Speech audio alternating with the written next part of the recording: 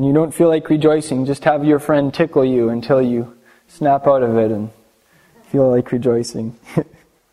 Okay, so I'll be explaining a couple things from these passages in this teaching. I'll make some personal applications, what we can learn about Sukkot. We'll see how it points to Messiah. We'll see how there are some futuristic elements to this festival. If you have any questions or something, just shoot up your hand and ask those questions. We want to learn together. We want to move together in this. And we're also going to learn some things about the traditional Jewish understanding of this festival. Of course, this is something that our Messiah himself celebrated, and the early disciples. The context of John chapter 7 to John chapter 10, the middle of John 10, is all in Jerusalem during this 7-day festival of Sukkot. And then in John 7, at the very high point of it, is when he stands up and says that he is the living water whom everyone can come and drink from. So anyway, I know that this is a season that was very close to Messiah's heart, and it can be close to ours for that reason. We're going to get to know him better as we learn about this festival. Interestingly enough, there are 4 names for this festival in the scriptures. In Exodus 26, verse 16, it's called Chag HaAsif. And a Chag is it's actually a verb. Can I show you what a Chag is? It's like to spin around like this. It means to to go in circles. It means to be really like you're spinning with joy, like you're whirling with glee, or maybe like you're just dancing in exuberation. That's the idea behind a Chag. And so the traditional greeting during festival times is Chag Sameach. So we know what a Chag is. It's a festival. What does Sameach mean? Happy. Or joyous. We know the word Simcha, that Simcha is joy. So Chag Sameach is a happy festival. Can we all say that together? Chag Sameach. Yeah, so if you hear me saying that to you, I'm not just clearing my throat. Chag, I'm wishing you a happy festival. Yeah. And so anyway, this festival is called Chag HaAsif. The festival of the ingathering, the festival of the harvest. And it's the same root as Joseph's name. Can you hear Asif in there? Very closely related to Yosef. Why was Joseph named Joseph? Because his mom said, "May another son be added to me." So this is a festival about numerical multiplication. This is a festival about the harvest. And on a spiritual level, this is a time when we can be praying for the harvest. Not only for the physical harvest as the farmers bring in the crops, as the combines are out there with their lights in the middle of the night. You can see them as you drive down the highway, but this is a time to be praying that God will bring lost people into His kingdom. That people here in Prince Albert who are disoriented, that they will find their bearings in Him. This is the time to pray for that harvest. I think even on a spiritual level, when we as God's people begin celebrating some of these festivals, those spiritual elements are just going to connect. And God is going to begin bringing people in. He's going to send out those spiritual combines. So that's one of the names. The second one is Chag HaSukkot in Leviticus 23:34. Chag HaSukkot. I'm going to say each of those words and you translate it for me. Chag the Sukkot. Booths, tents, tabernacles, that's all correct. Actually, in the New American Standard Bible, they translate that word Sukkot as like 7 or 8 different words. Check it out on eSword. Sometimes they translate it as pavilion, or hut, or booth, or tabernacle. It just depends on the context. It's a pretty broad word. I don't know if, I like the word pavilion. That sounds pretty cool, doesn't it? It's like it's a royal tent. I don't know. I felt like we were in the King's Royal Pavilion yesterday night as we sat in our big booth that we built, and we just had fun together and celebrated. It's like we were all guests of His Majesty in His pavilion. It's also in Leviticus 23:39 called Chag Yahweh. Chag Yahweh.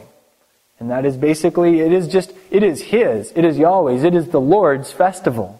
So this is the one that is most closely connected with Him on a personal level.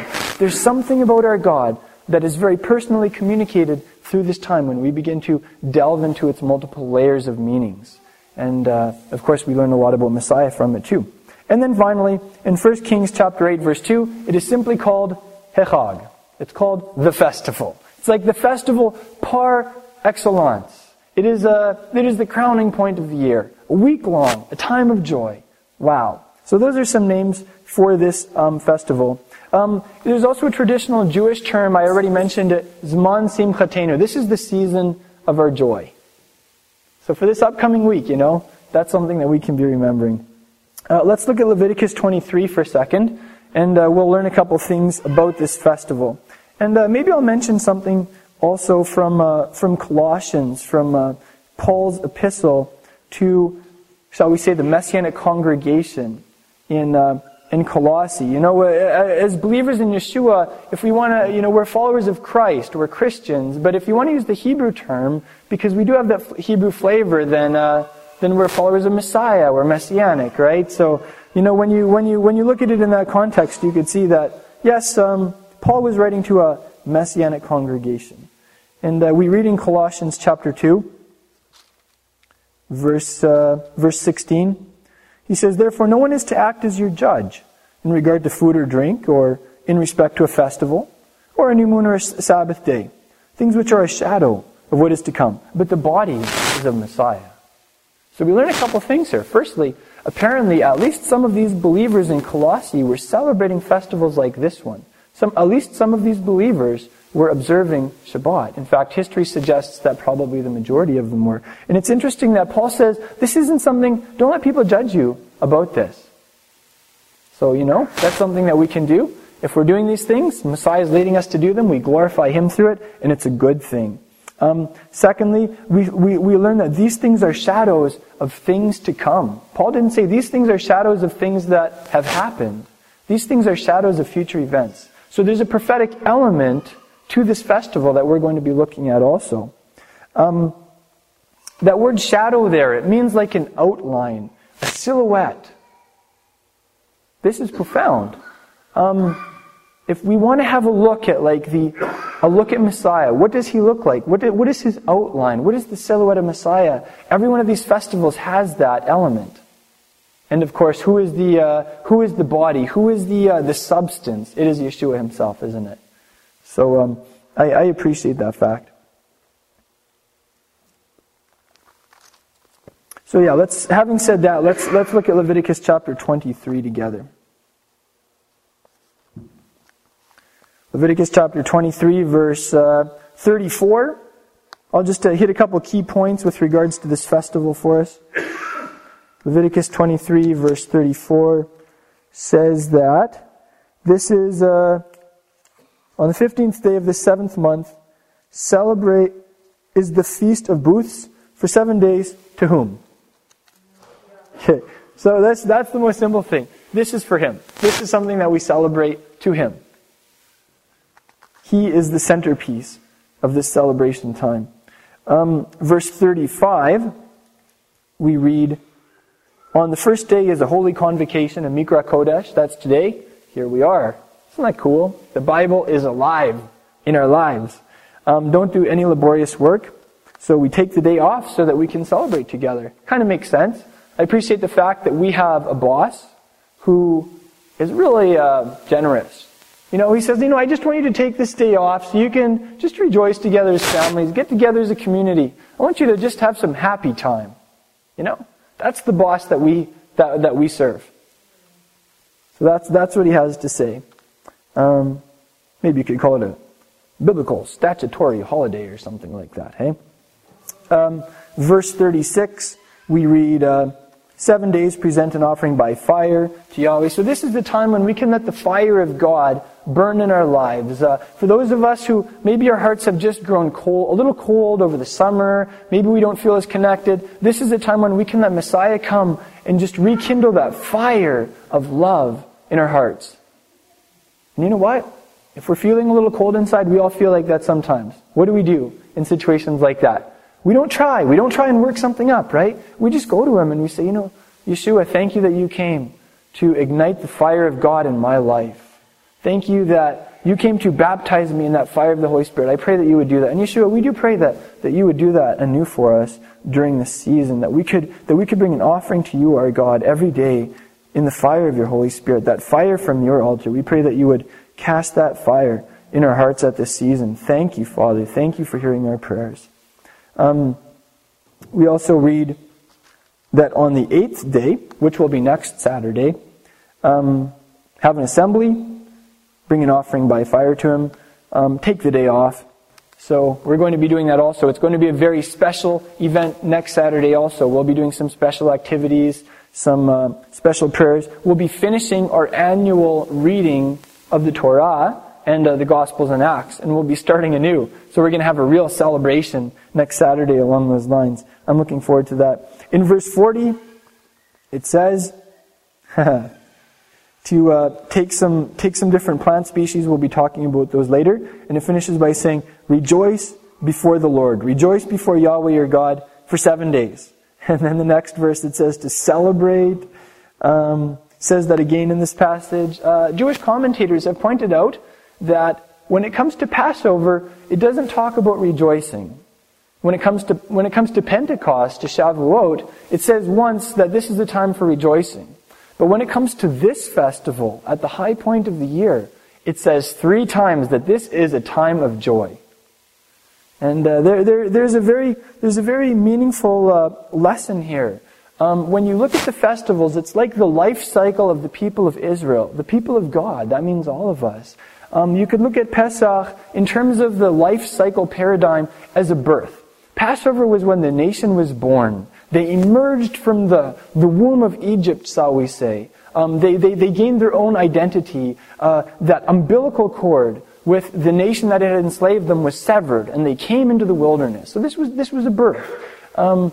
They went to Mount Sinai, and there they received a massive revelation of the Almighty. There they received their mission as a people in God's Torah. You could say that this would be the stage where you come to a point of self-consciousness, when you begin to question, why am I on this earth? What is my life's mission? And then moving on, we have the festival of Sukkot. You could say that this is where the mission is accomplished, where you come into the fullness of what you were created for. And so it is in our lives too. So it is on a practical level. You know, when something is born in our hearts, it's a good start. We never despise the day of small beginnings, but it's only a start. You know, when that thing begins to grow and we receive our mission from God, that is a time to begin to rejoice. But when you receive the vision, that is only the beginning. That's the time to take that vision seriously, to go down from the mountaintop, to implement the vision, to build the tabernacle where God will dwell. And then, when that cycle of events comes around to the point where you have accomplished the mission, you've come through on what God has called you to do, then you just cut loose. That is the time to rejoice. Like wild exuberation. And I wonder if that doesn't apply to us as the body of Messiah also. Yeshua said that when the bridegroom is taken from us as the disciples, we'll fast. It will be a very serious time. And sure enough, when Yeshua ascended into the heavens, that was like the birth of his movement. We received a mission at that point, and we're still in the midst of carrying out that mission on the earth. And it isn't until Yeshua comes back to dwell with his people. There we have that dwelling theme, that taking up the tabernacle theme. That is when we are going to cut loose in exuberation. When we are going to be able to say, we have accomplished our mission. We can stand before the Master. And hopefully he'll say, good job. I'm proud of you. So, even at this stage in the body of Messiah, we are still in a time when we're a little more serious, when we're focused on the mission. We have a job to do. And we are anticipating the ultimate fulfillment of Sukkot when we are just going to be able to cut loose. When we will dance with our bridegroom upon his return. When we will celebrate wildly with him before the throne. I'm looking forward to that. So that's kind of like an element that we learn from Jewish tradition, and then we can apply it to us as the body of Messiah. I really like this term. Deuteronomy 16 reiterates the whole Sukkot directives, and one of the things it says in verse 5, I think it's in verse 5, is that you will be Ach Sameach. Ach sameach. So it doesn't only say that you'll be sameach, that you'll be joyous, it says that you will be ach. And that means like altogether. It means only. So this is a time to be altogether joyful, a time to be exclusively joyous, to the exclusion of all else. And let me ask you, do we experience that in our lives? No, not yet. But when our Savior returns, we will be ach sameach. We will be altogether joyful as we take up our permanent residence with Him in His royal pavilion. I'm looking forward to that. It just gives me chills talking about the return of our Savior. Like it's something my heart so longs for. It's hard to even imagine, but it's going to happen. And this festival gives us, it's like watching a trailer to a movie. It gives us those sneak peeks at what's going to happen, at the beautiful story that's going to unfold at the return of our Savior.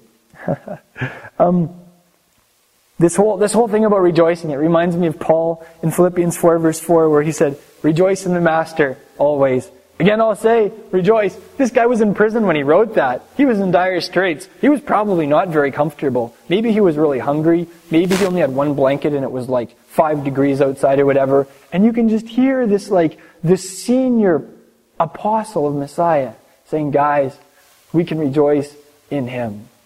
Wow.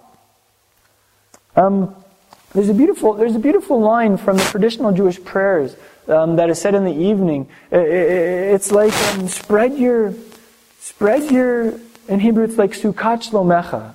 Spread your sukkah of shalom over us. Spread your shelter of peace over us.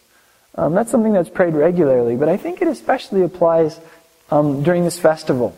It's kind of cool, like the whole harvest thing. We set up the sukkah yesterday together, and what did we hang in it for decorations? We hung fruit, didn't we? It's kind of commemorating the fruit harvest in Israel that happens at this time. It kind of reminds me of the fruit of the Spirit. Joy is a fruit of the Spirit. Peace is a fruit of the Spirit. So this is truly a time to just get in the sukkah of Messiah's shalom, hey? I like that. A couple other things we learned from this passage. In verse 41 of Leviticus 23, we learn that this is a law forever. So this was not a temporary thing that was only in place until Messiah comes. This was something for all of God's people forever. He goes on to specify that throughout your generations. So as long as the people of Israel are alive on planet Earth, as long as those generations of God's people continue, then this is for us. And I love how it's a generational thing. This isn't just something for the old folks. It's not just something for the younger people. This is like a time when all of us come together, when we celebrate as the people of God. And I really felt that yesterday evening in the sukkah. Even playing games like Do You Like Your Neighbor? I mean, we were really mingling, hey? That was a great time. So I see that element. What's that? Yeah, it did warm us up.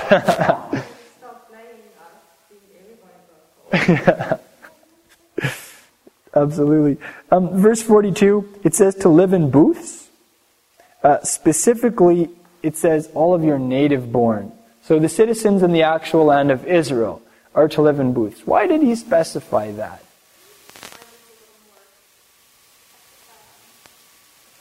Yeah, that Mediterranean climate's a little more appropriate. For those of us living in Saskatchewan, some of us actually camp out for the week of booths. But, when it's like -5 and it's snowing, it's just not the same as being in Israel in a nice warm climate. You know what I'm saying? So I just thought, man, God sure is kind to specify that for us, isn't He?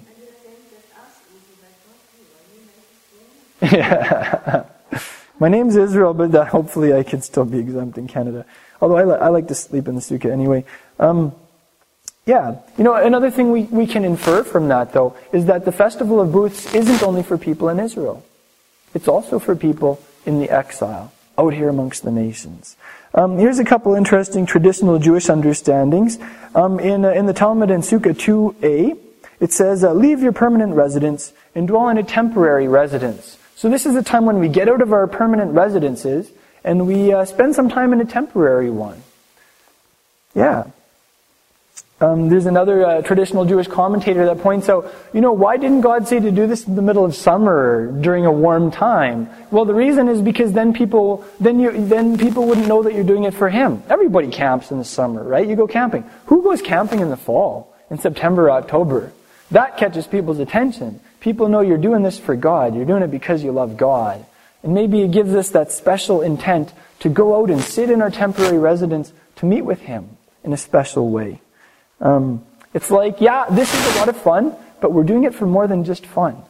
We're doing it because we want to encounter our awesome and majestic God. There's an interesting rule given. This is a very compassionate rule in Jewish tradition also. In Sukkah 26a, it says in Hebrew, Mitzta'er patur min hasukkah. It's like those who are distressed, they're released from the sukkah. So, if the temperatures are less than expedient, if you're experiencing, is it inclemental weather? I just learned this word recently. Inclement weather, right? Then, you're released from this mitzvah, even in Israel. That's nice. I mean, who wants to sit in a dwelling that has an open roof when it's pouring rain on you, I mean, man, I don't know about that. So anyway, another interesting tradition in Sukkah 29a is mentioned, bring your nice furniture into the Sukkah. Like your finest china, your nice dishes, fancy cutlery. Yeah, bring that in the Sukkah. Like, really fancy the thing up. Eat in the Sukkah, drink in the Sukkah, spend your recreational time in the Sukkah, and of course also engage in some deep Torah study in the Sukkah. And of course, when we say Torah, we're referring to the Word of God, right? That's the traditional Jewish term for the Word of God. To Orthodox Jews, it's only referring to the Hebrew Bible, the, quote, Old Testament. But for us, this whole thing is the Torah. It is God's teaching, isn't it? So those are some traditional Jewish things that are done in the Sukkah. Hey. Would they stay in the Sukkah for the whole week in Israel? Yes, a lot of people do. The men especially will go and sleep in the Sukkah. Sometimes the ladies will go sleep in the Sukkah too. And they'll go and eat their meals out there and spend as much time as possible. It's a really fun thing, actually. No, like you can go in your house, right? They go in their house to get stuff and whatever, but it's like you spend as much time in the Sukkah as you can. Yep. And here's the big question, why? Why did God say to do this? And thankfully He actually spelled it out for us. Verse 43, He said, so that your generations may know that I had the sons of Israel live in booths in Sukkot when I brought them out from the land of Egypt. I am the Lord. I am Yahweh, your God. So this is, again, it's a generational thing, right? When we think about transmitting our faith to our children, to our grandchildren, Sukkot is a very valuable tool in that regard. It's fun. You go camp out in the Sukkah for a week. You remember your past as the people of Israel. Whether we be Jewish or grafted in, this is our past. And it's a time to remember that. Yes, there is blessing in it. That is very true. Let me offer something to you. This is an idea. It may be that God has things to teach you that you can only learn by living in a temporary dwelling for a week.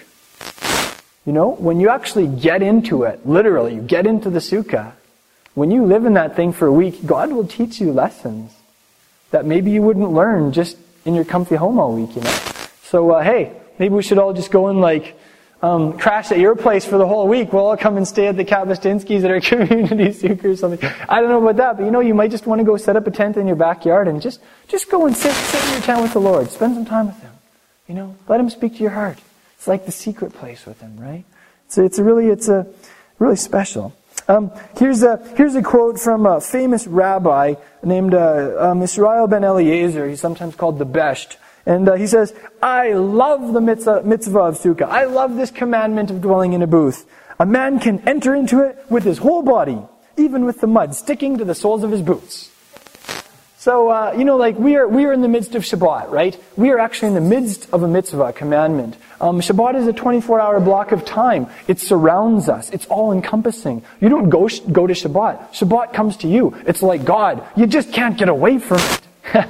You know what I'm saying? This is the concept of the Sabbath. But it's also the concept, that's in time.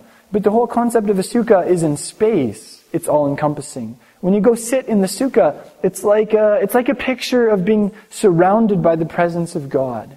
The all-encompassing Shekinah, His glory. Yeah. It's like, yeah, that rabbi really liked that. He liked how he could go in there with his muddy boots and just be totally enveloped. Can be real with God. You can go in the sukkah with your muddy boots and He loves you. Deuteronomy 16 verse 16 also gives a directive. It says all the males are to go up to Jerusalem for this festival. And then he says, don't come rekam. That word rekam means literally empty. Don't come empty.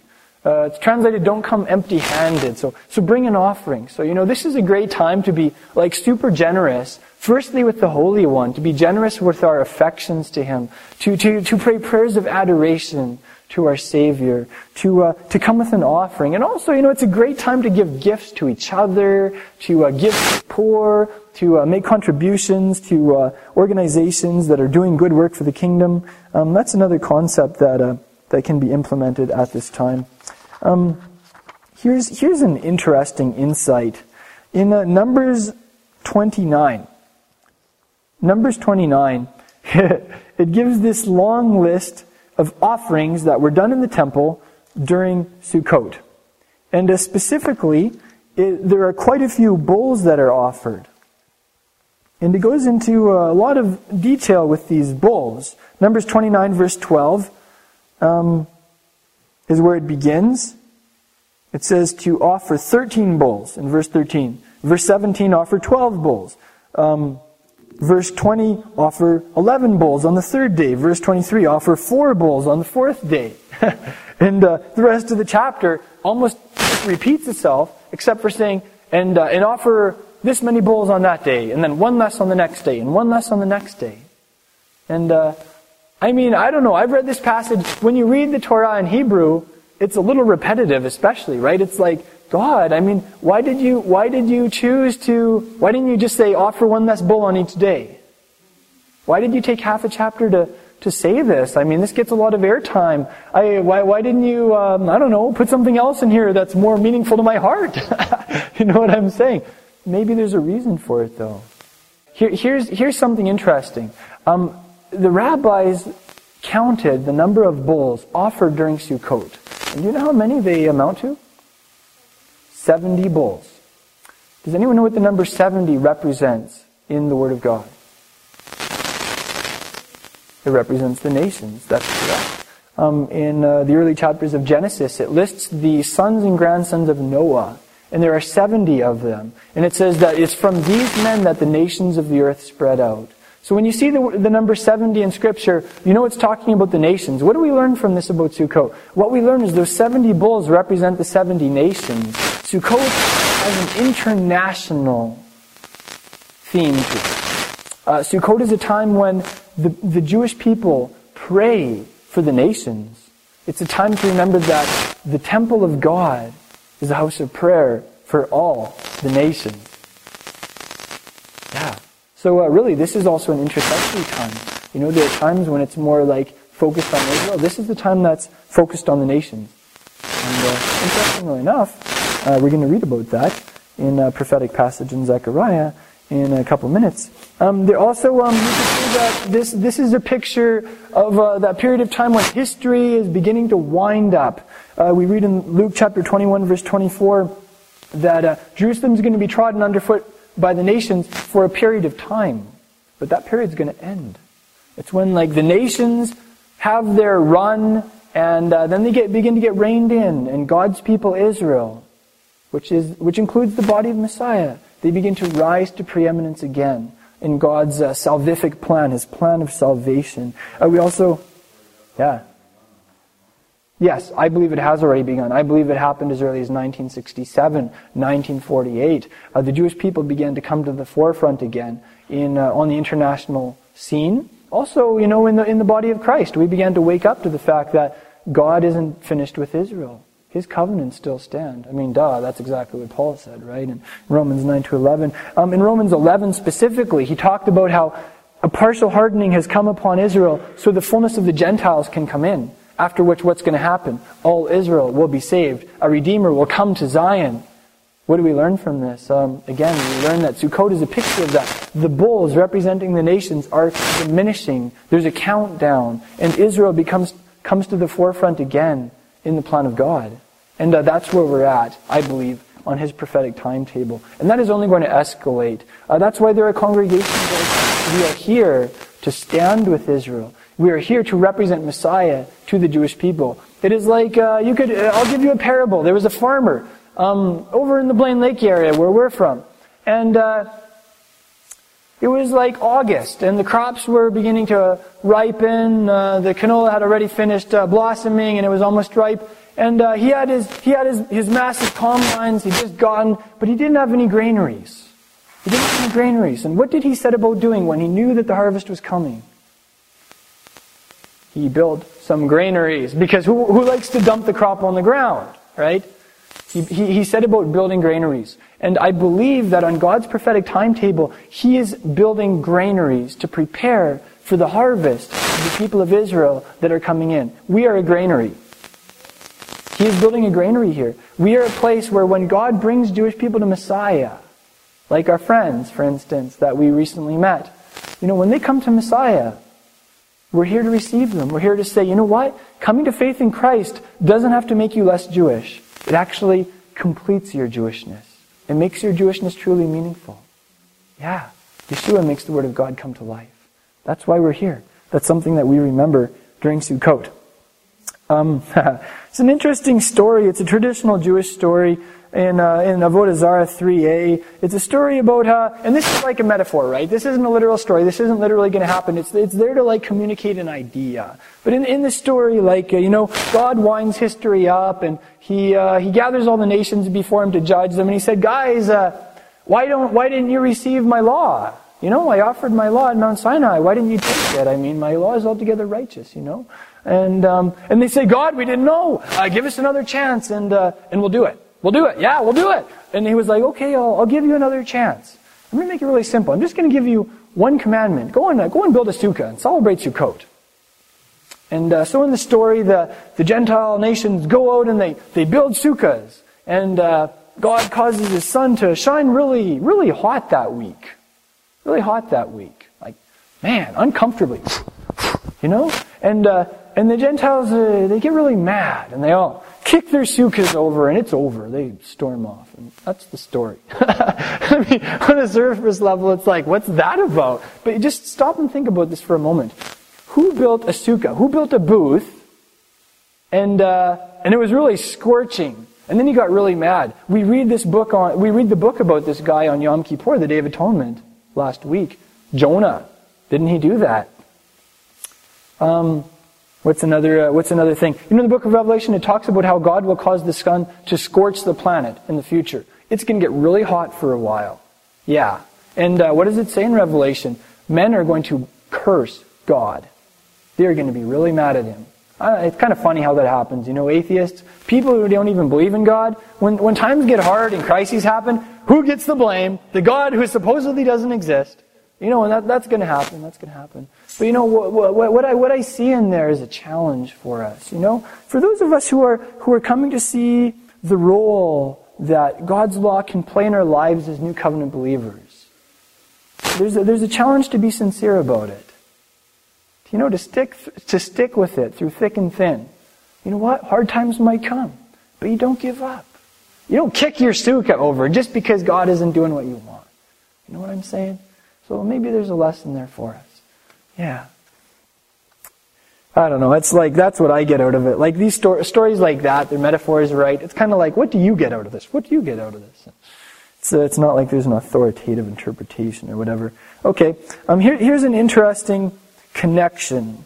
We read in Psalm 76 verse 2. I'm going to just start taking you through some scriptures that mention booths, that mention Sukkot in different contexts throughout the scriptures. Some of these wouldn't be immediately apparent to you because your Bible translation translates that word Sukkot in a variety of words. Like I had mentioned, the NASB renders it as pavilion, lair, Sukkoth, dwelling, all of these different words, right? So I'm going to just take you on a little overview of some of these. Psalm 76:2, it says in Hebrew, Vayahi v'shalem Sukkot umonato v'tzion.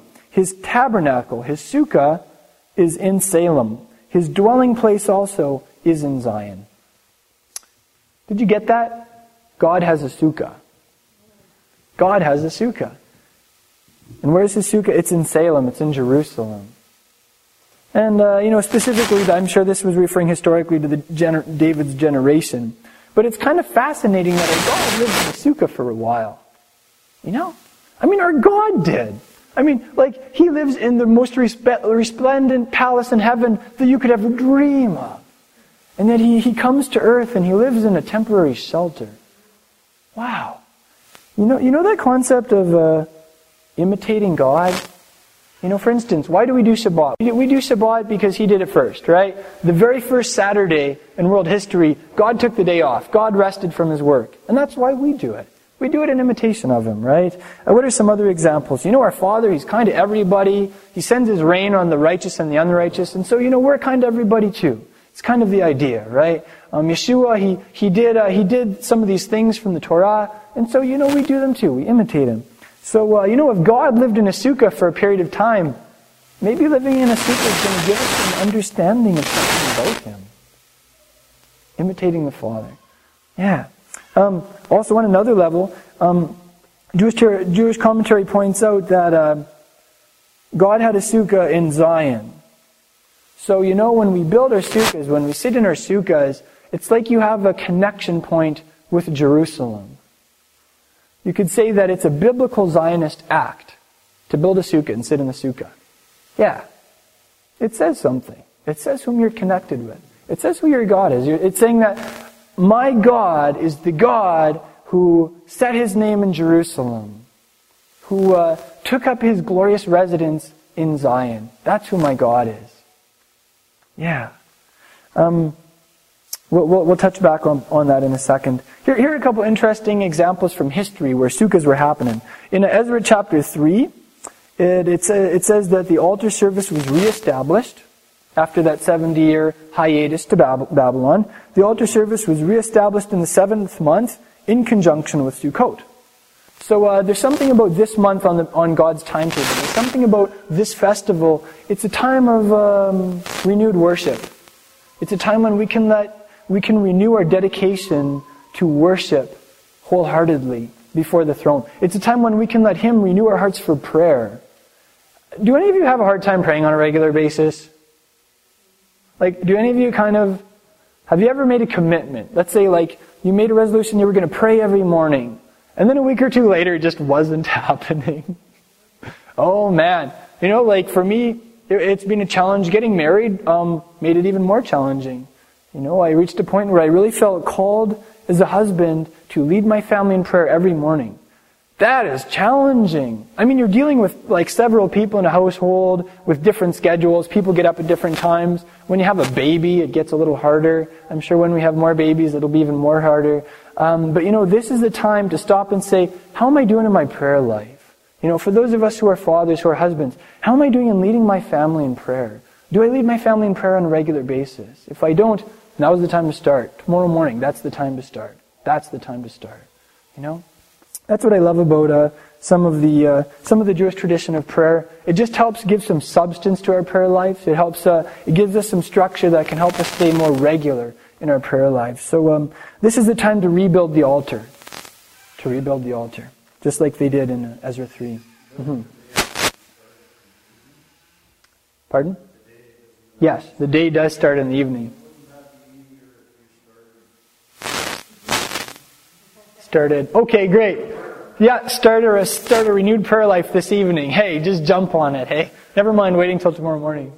Yeah, praying at supper time is an excellent time to pray. Yeah. In fact, we in the Christian tradition, we thank God for the food before we eat. And that's a good thing. It says Messiah blessed God before breaking bread. But in Deuteronomy, it actually says to bless God after you eat. Yeah, and that's what's done in the Jewish tradition. I don't know, have any of you seen the grace after meals that are prayed in the Jewish tradition? It's quite lengthy. It takes at least 5 minutes to pray through. You just pray together for 5 minutes after the meal. It's a good time. Your tummy's full. You're able to actually just sit back and relax a little bit. Say a longer thank you. So some of us might want to get in that groove, just praying together as a family after the meal. Another example is Nehemiah 8. Linda, you read that. But he said rejoice. These people they were brokenhearted because they heard the word of God and they realized what they were missing out on, what hadn't been taught to them. They were weeping. Can you imagine an assembly of thousands of people weeping in repentance. And the elders said, guys, like, today is a day of joy. We found the law of God. What a discovery. Let's rejoice together, right? God's joy is your strength. And that's something that we read. And in Nehemiah 8, it says that they had some really nice food. Like, they had a real feast, sweet drinks and things. And it says that they sent gifts to each other. So again, this can be a time of generosity, of gift giving. It also says that they read from the law of God every day. So this especially is a time when we can, maybe go sit in your sukkah for the evening and just read a passage from the Scriptures. Yeah, study the holy Torah of God together. Here's an interesting passage that mentions Sukkot, 2 Samuel 11:11. Uriah is one of my heroes. He was one of David's inner circle of warriors. He was a bodyguard to the king. He was a dangerous man. And actually it says that he was a Hittite. That means that he came to faith in the God of Israel from a Gentile, a really pagan Gentile background, hey? Noble man. Here's a quote from Uriah. He says to David, "The ark and Israel and Judah are staying in temporary shelters."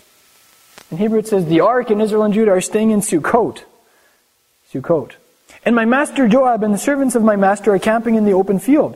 Shall I then go to my house to eat and to drink and to lie with my wife?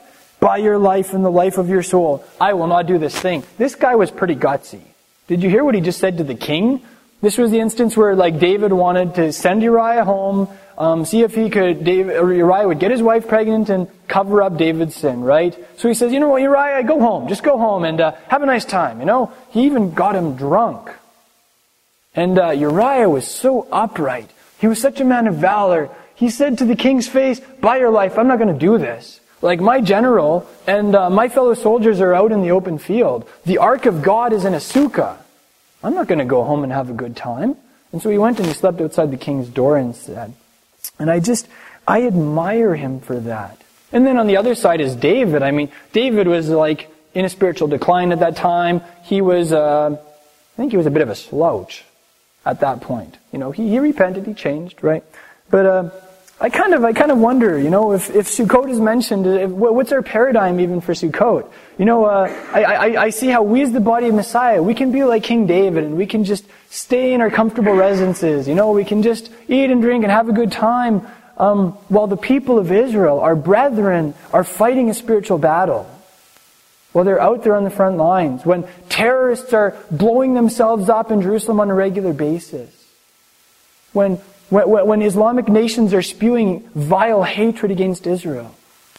Is this a time to just be comfy and to relax? Or is it a time to be like Uriah and say, "My brethren are on the front lines, and I'm going to stand with them"?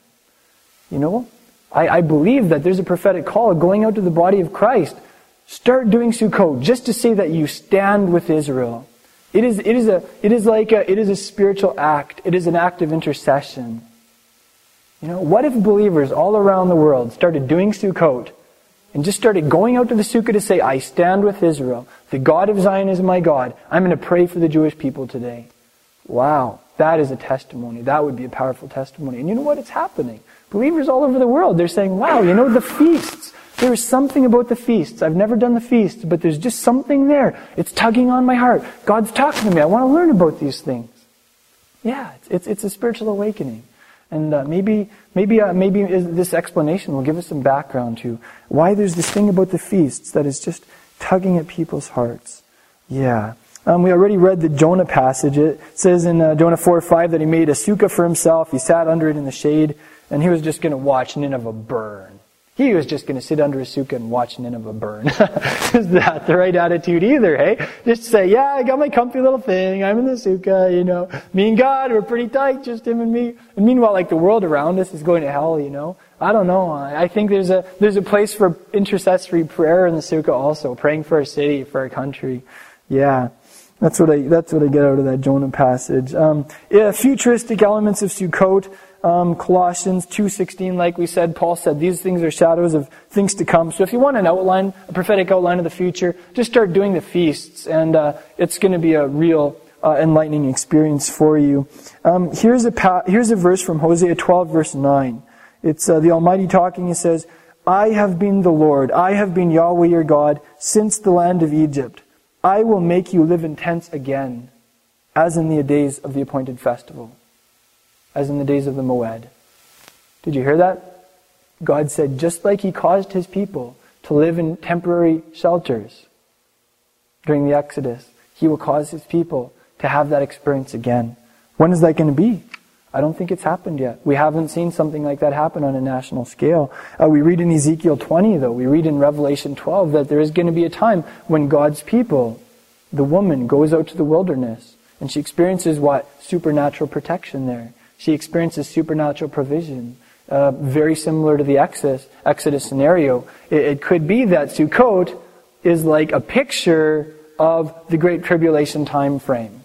Who's to say for sure? But when I read the scriptures from Genesis to Revelation, I see that theme. When we get out there in the sukkah, you know what? We're actually in training. We're preparing for the future. Yeah, we're learning some valuable lessons for that time period before Messiah's return. We also read in Genesis chapter 33, 16 to 17, it says, so Esau returned that day on his way to Seir. Jacob journeyed to Sukkot, get that? Sukkot. And built for himself a house and made booths. He made Sukkot for his livestock. Therefore, the place is named Sukkot. Well, that makes sense. So, when Jacob journeyed there, it wasn't called Sukkot, but he built Sukkot there, and then it was called that. What do we learn about that on a practical level? How does that apply to us? What it says is, Sukkot is for a people who have escaped Esau. Now, Esau, biblically speaking, often represents like humanistic religion. Esau was hairy and red. That represents humanistic religion. So Sukkot is for people who have left humanistic religion behind. Dead works. Just going through the motions and doing the same thing and with your eyes crossed. Sukkot is for people who are waking up. Sukkot is for people who have encountered Esau and overcome Esau in their lives. Sukkot is for a people who have wrestled with God, who have come through that dark night, who have received a new name, who have received the name Israel. You know what? God calls you Israel. If you are a Christian, God calls you Israel. That is your new name. And when we begin to understand the ramifications of our identity as the body of Messiah, guess what? We start to be like, you know what? If I'm part of Israel, maybe the feasts of Israel are for me. Maybe Sukkot is something I don't want to get into, hey? So we see that dynamic loud and clear in the life of Jacob, one of our forefathers in the faith. Sukkot is for people who are coming home to Israel. We also read in Exodus 12, 37 to 38, the sons of Israel journeyed from Ramses to what? To Sukkot. About 600,000 men on foot, aside from the children. What do we get out of this? Again, Sukkot is for a people who have escaped the deception of Satan's world system. And I mean, that's not all, I almost don't want to say that. I don't know if I want to say it like that, because I don't have any chips on my shoulder, okay? But I mean, hey, there is some deception in the world system, okay? What did John say? Like, the whole world lies in the evil one. Pharaoh, the spirit behind Pharaoh is out there. He's still working to enslave us through addictions, through false religion, through all kinds of things, right? So anyway, all that to say, Sukkot is for people who have escaped that and who are going to the wilderness to meet God. Sukkot is for people who are on their way to the wilderness to meet God. It's very, very romantic. It goes on to say, a mixed multitude also went up. A mixed multitude also made Aliyah with them.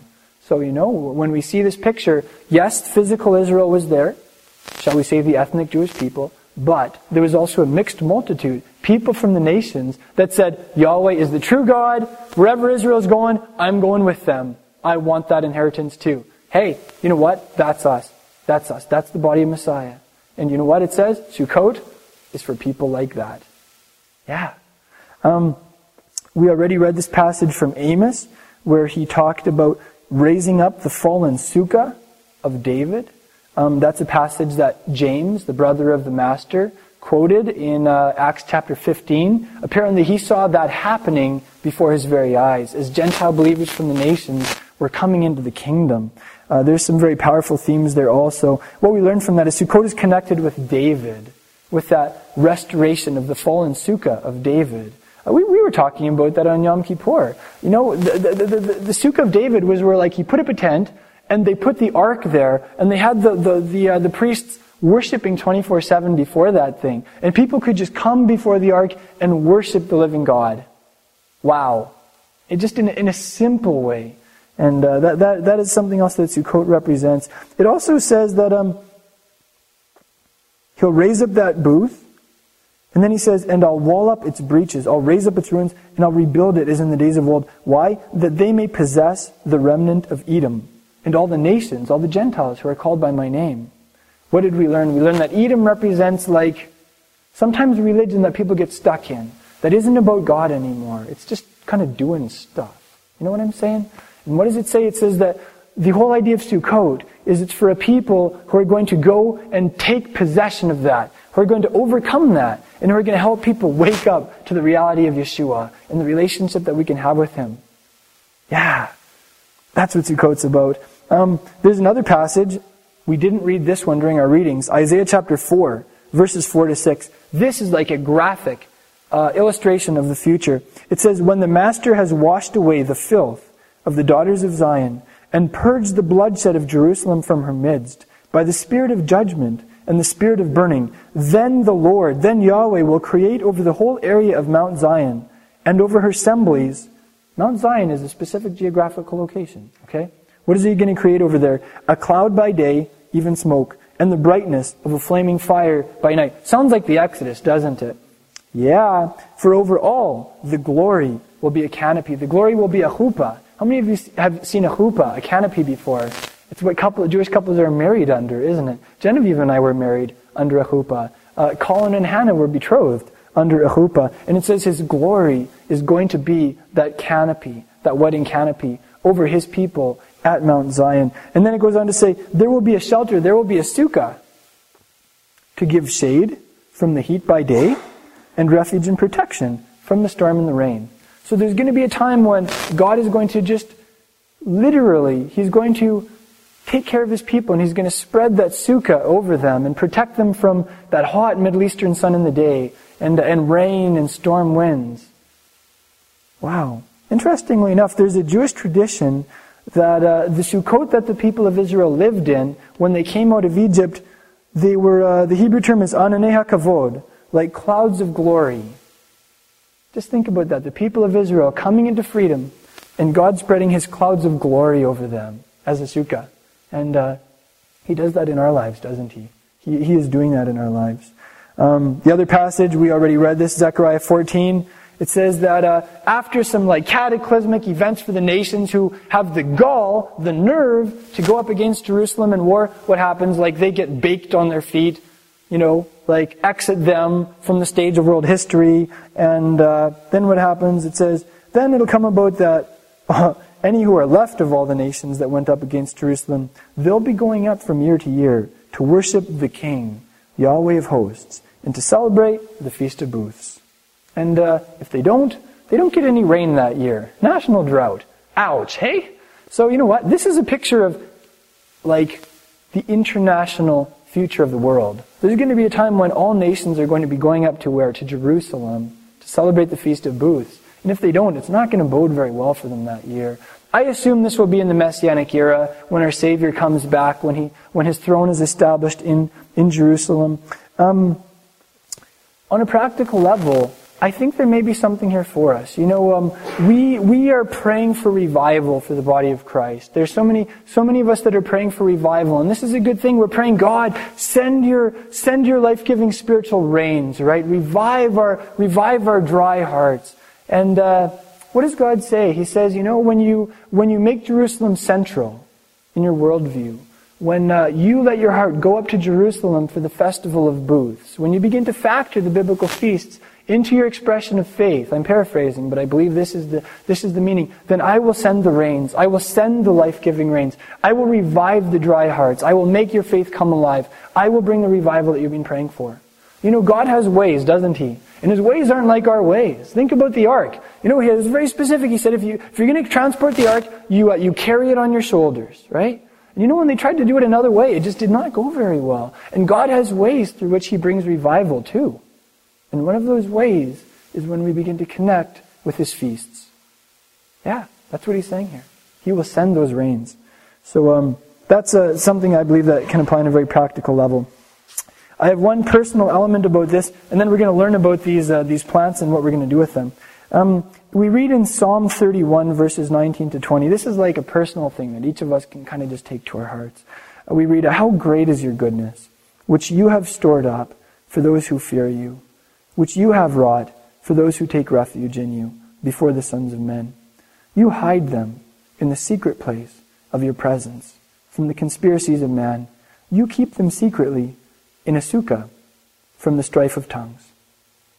So, we have this picture of a God who has his sukkah. And maybe we could even just say on a literal level this week, right? And he's just saying, come to my secret place. Come and hide with me. Just come and experience my protection, my shelter.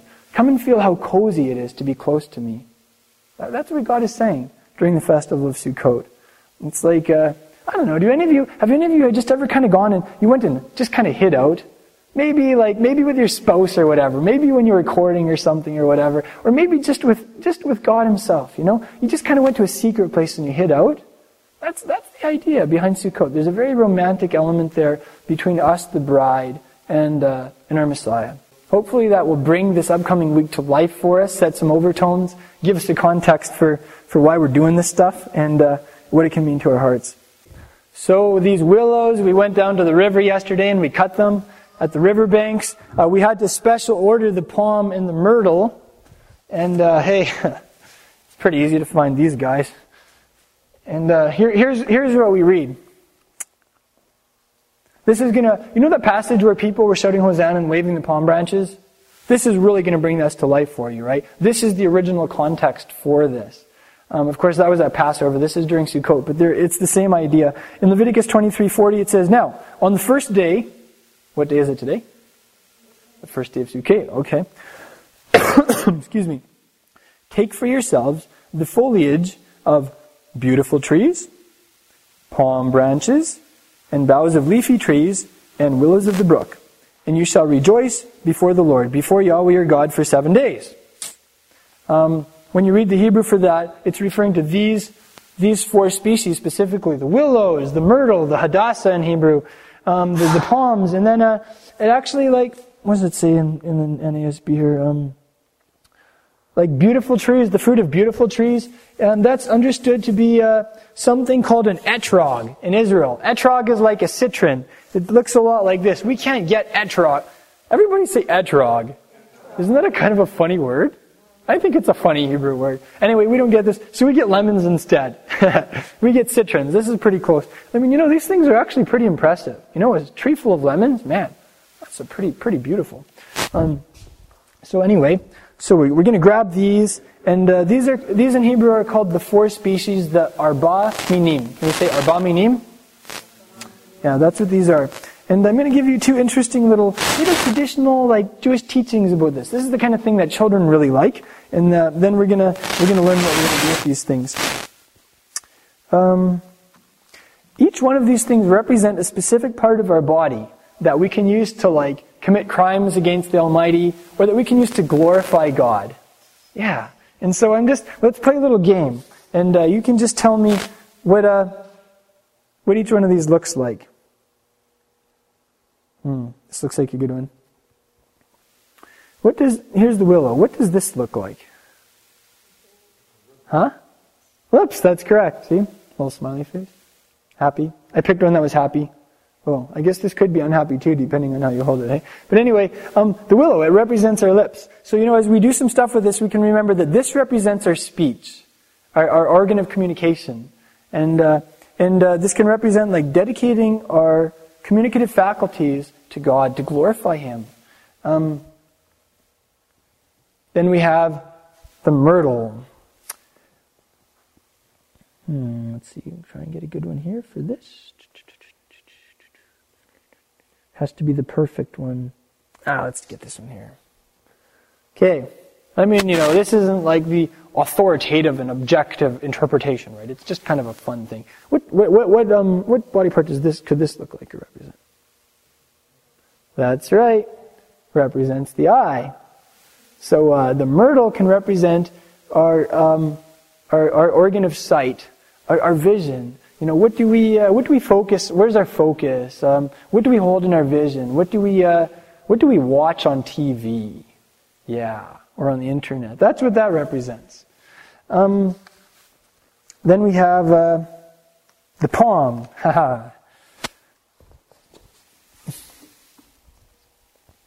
You gotta think a little bit for this one maybe, but what does this represent? No, not arms and legs, although that would be cool. We could say maybe the arms and legs. No, not the hand, although yeah, like you have a lot of fingers. Right? Yes, traditionally it represents your spine and your ribs. But I like the arms and the legs and the hands things too. So anyway, this represents our spine and ribs. I don't know, like, it's kind of, I don't think much about glorifying God with my spine and ribs actually. I mean, it is your core. It represents your identity in some regards. I almost think I like the hands and feet thing better, what we do and where we go. I mean, maybe we'll make that our messianic tradition, that this will represent our, what? Bones? Yeah, okay. Dry bones, yeah. So it's got a broken rib here. I'm trying to hold it up and it keeps flopping over. Boop, boop, boop. Yeah. Okay. So we could say that represents something along those lines. And then we have,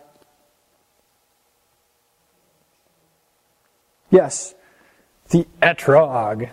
We'll just pretend this is an etrog, okay? Because I like the word etrog. What does this represent?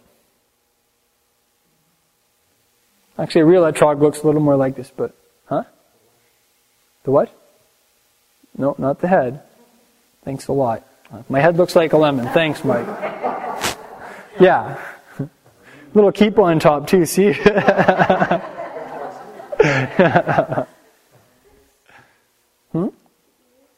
Nope, not the ears. Although you, maybe. The heart, yes. Traditionally, it represents your heart. I don't know, I've never looked at my heart, but maybe, oh, wait a minute. Are there different chambers in a lemon? Or an etrog? You know, yeah, the heart does have orange, the heart does have chambers. The heart has oranges. Yeah, so anyway, that's what these four things I represent. There's another interesting interpretation here. Some of these plants have a taste, and some have a smell. And don't smell them just yet.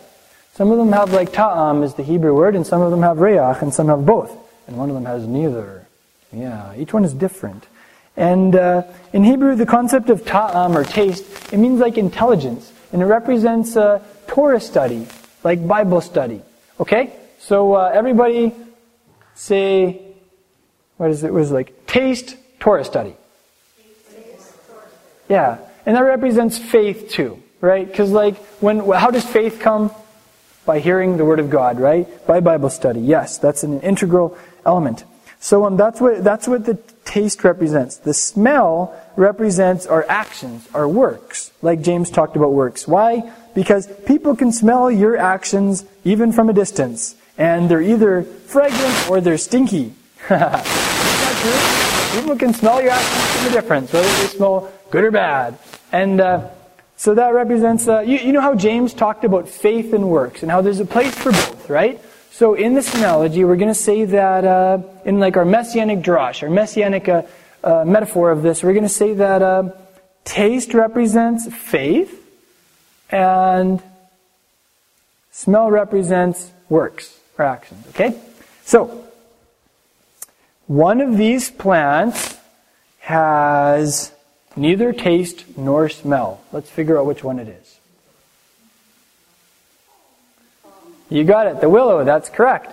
The willow neither tastes nor smells. So we're going to say that represents people who don't have faith in God and they don't have works either. They're like just at the very starting point, right? Then we have one of these that smells but doesn't taste. Which one is that? The myrtle. That's correct. Does anyone know what the Hebrew word for myrtle is? It's a pretty word. Hadassah. Do you remember Esther? What was her Hebrew name? Yeah, her name was Myrtle. Her name was Hadassah. That's right. Okay, that's correct. So that would represent, what would that represent? People who have works but not faith. Now that's not a very good place to be in, isn't it? Sometimes that can be like a little religious or something. Then one of these represents something that doesn't smell but does taste. And this is a little harder because you don't actually have the tasty thing on it. What? Yes, that's correct. This is from a palm, a date palm. So it has dates on it. So that represents something that you can taste but you can't smell. That represents people who have faith, which is a good place to be, but they're still learning how to express that faith. I mean, this is just kind of a fun activity, right? It's not hard and fast. And then finally, we have something that represents people who have faith and works. Which one is that? Taste and smell. That's right. That's right. So, in this little analogy, the etrog is the hero. We all want to be like lemons. What? Faith and works what? Kind of hard to take. And they're kind of hefty too, hey? Kind of bright. Yeah. That's just kind of a fun little Jewish teaching about that. You can just imagine, literally for thousands of years, Jewish dads just sitting with the children and showing them the four things and giving them a little lesson from it, Who knows? It could have been that James himself, that his dad Joseph sat down and gave him that little lesson. I mean, we're talking about some ancient teachings here, hey? Okay. Does anyone think these are kind of beautiful? I think they're beautiful. There's a Jewish tradition, it's mentioned in Shabbat 133b, where it says, make your observance of God's commandments beautiful. Don't just get by with the bare minimum. Really adorn it, Make a beautiful lulav. This is called a lulav in Hebrew. Make a beautiful sukkah. I don't know about you, but I think we made a beautiful sukkah. I really felt good about that. So, that's kind of the idea there. Okay, now there's a traditional way of doing these things for the next 7 days. In the Bible, it just says to take them, right? So we all took them, so technically we did what God said, right there. Isn't that kind of cool? It's like one of God's commands. It's a cool way of saying we love Him. God said, if you love me, do my commands. So it's yes, we're doing this because we love you, God. There is a traditional way of handling these, though.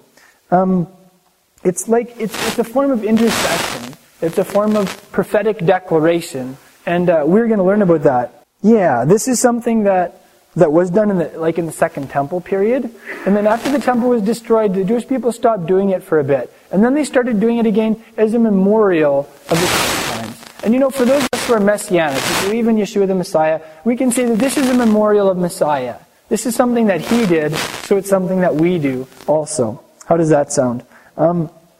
What's done is it's waved in the four directions, and we pray for God's salvation. And there's an order. You do it south first generally. I'm a little disoriented. Which direction is south? Okay, so here, why don't you stand up and I'll just show you how you do this. Okay, so it's wave to the south, and then it's wave to the west. And then you kind of turn and face west, and I'm just showing you the traditional way. It doesn't mean you have to do this, right? But it's kind of nice to know, because this is how they did things in our Savior's time, and still today. Wave to the west, and then it's wave to the north, and then it's wave to the east. And there's some traditional prayers for salvation that are done. And then, because God is Lord in heaven above and on the earth below, it's waved up, and it's waved down. Up and then down. And actually, I have my own thing where I like to take it and wave it inwardly too. It's that seventh direction, the inner dimension. Because you know what? I need God's salvation. When we pray that God will save Prince Albert, bring His salvation, we can say, God, start with me. Please bring your salvation in my life, in my family, right? So that's kind of the idea. And we're going to do that together at a little point here. In the Second Temple era, I think you'll find this kind of cool. What they would do is they would go around the altar once a day, and they would wave their lulavs. This is called a lulav. Actually, a palm branch is a lulav, so that represents the whole thing. And they would pray for God's salvation. One of those circuits around the altar is called a hakafah. Can we all say hakafah? Yeah. And then on the seventh day, the great day of the feast, they would go around 7 times and pray for God's salvation.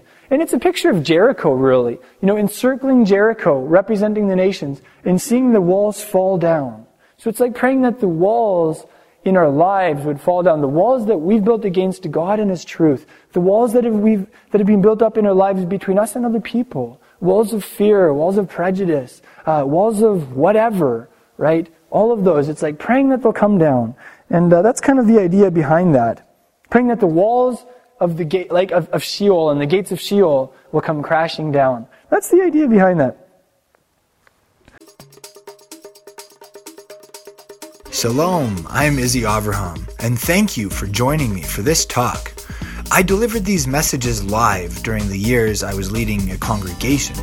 They're now hosted by my Hebrew school, Holy Language Institute, at holylanguage.com. If you're interested in the talks I've done since then, or if you'd just like to say thank you for these teachings, become a member at holylanguage.com.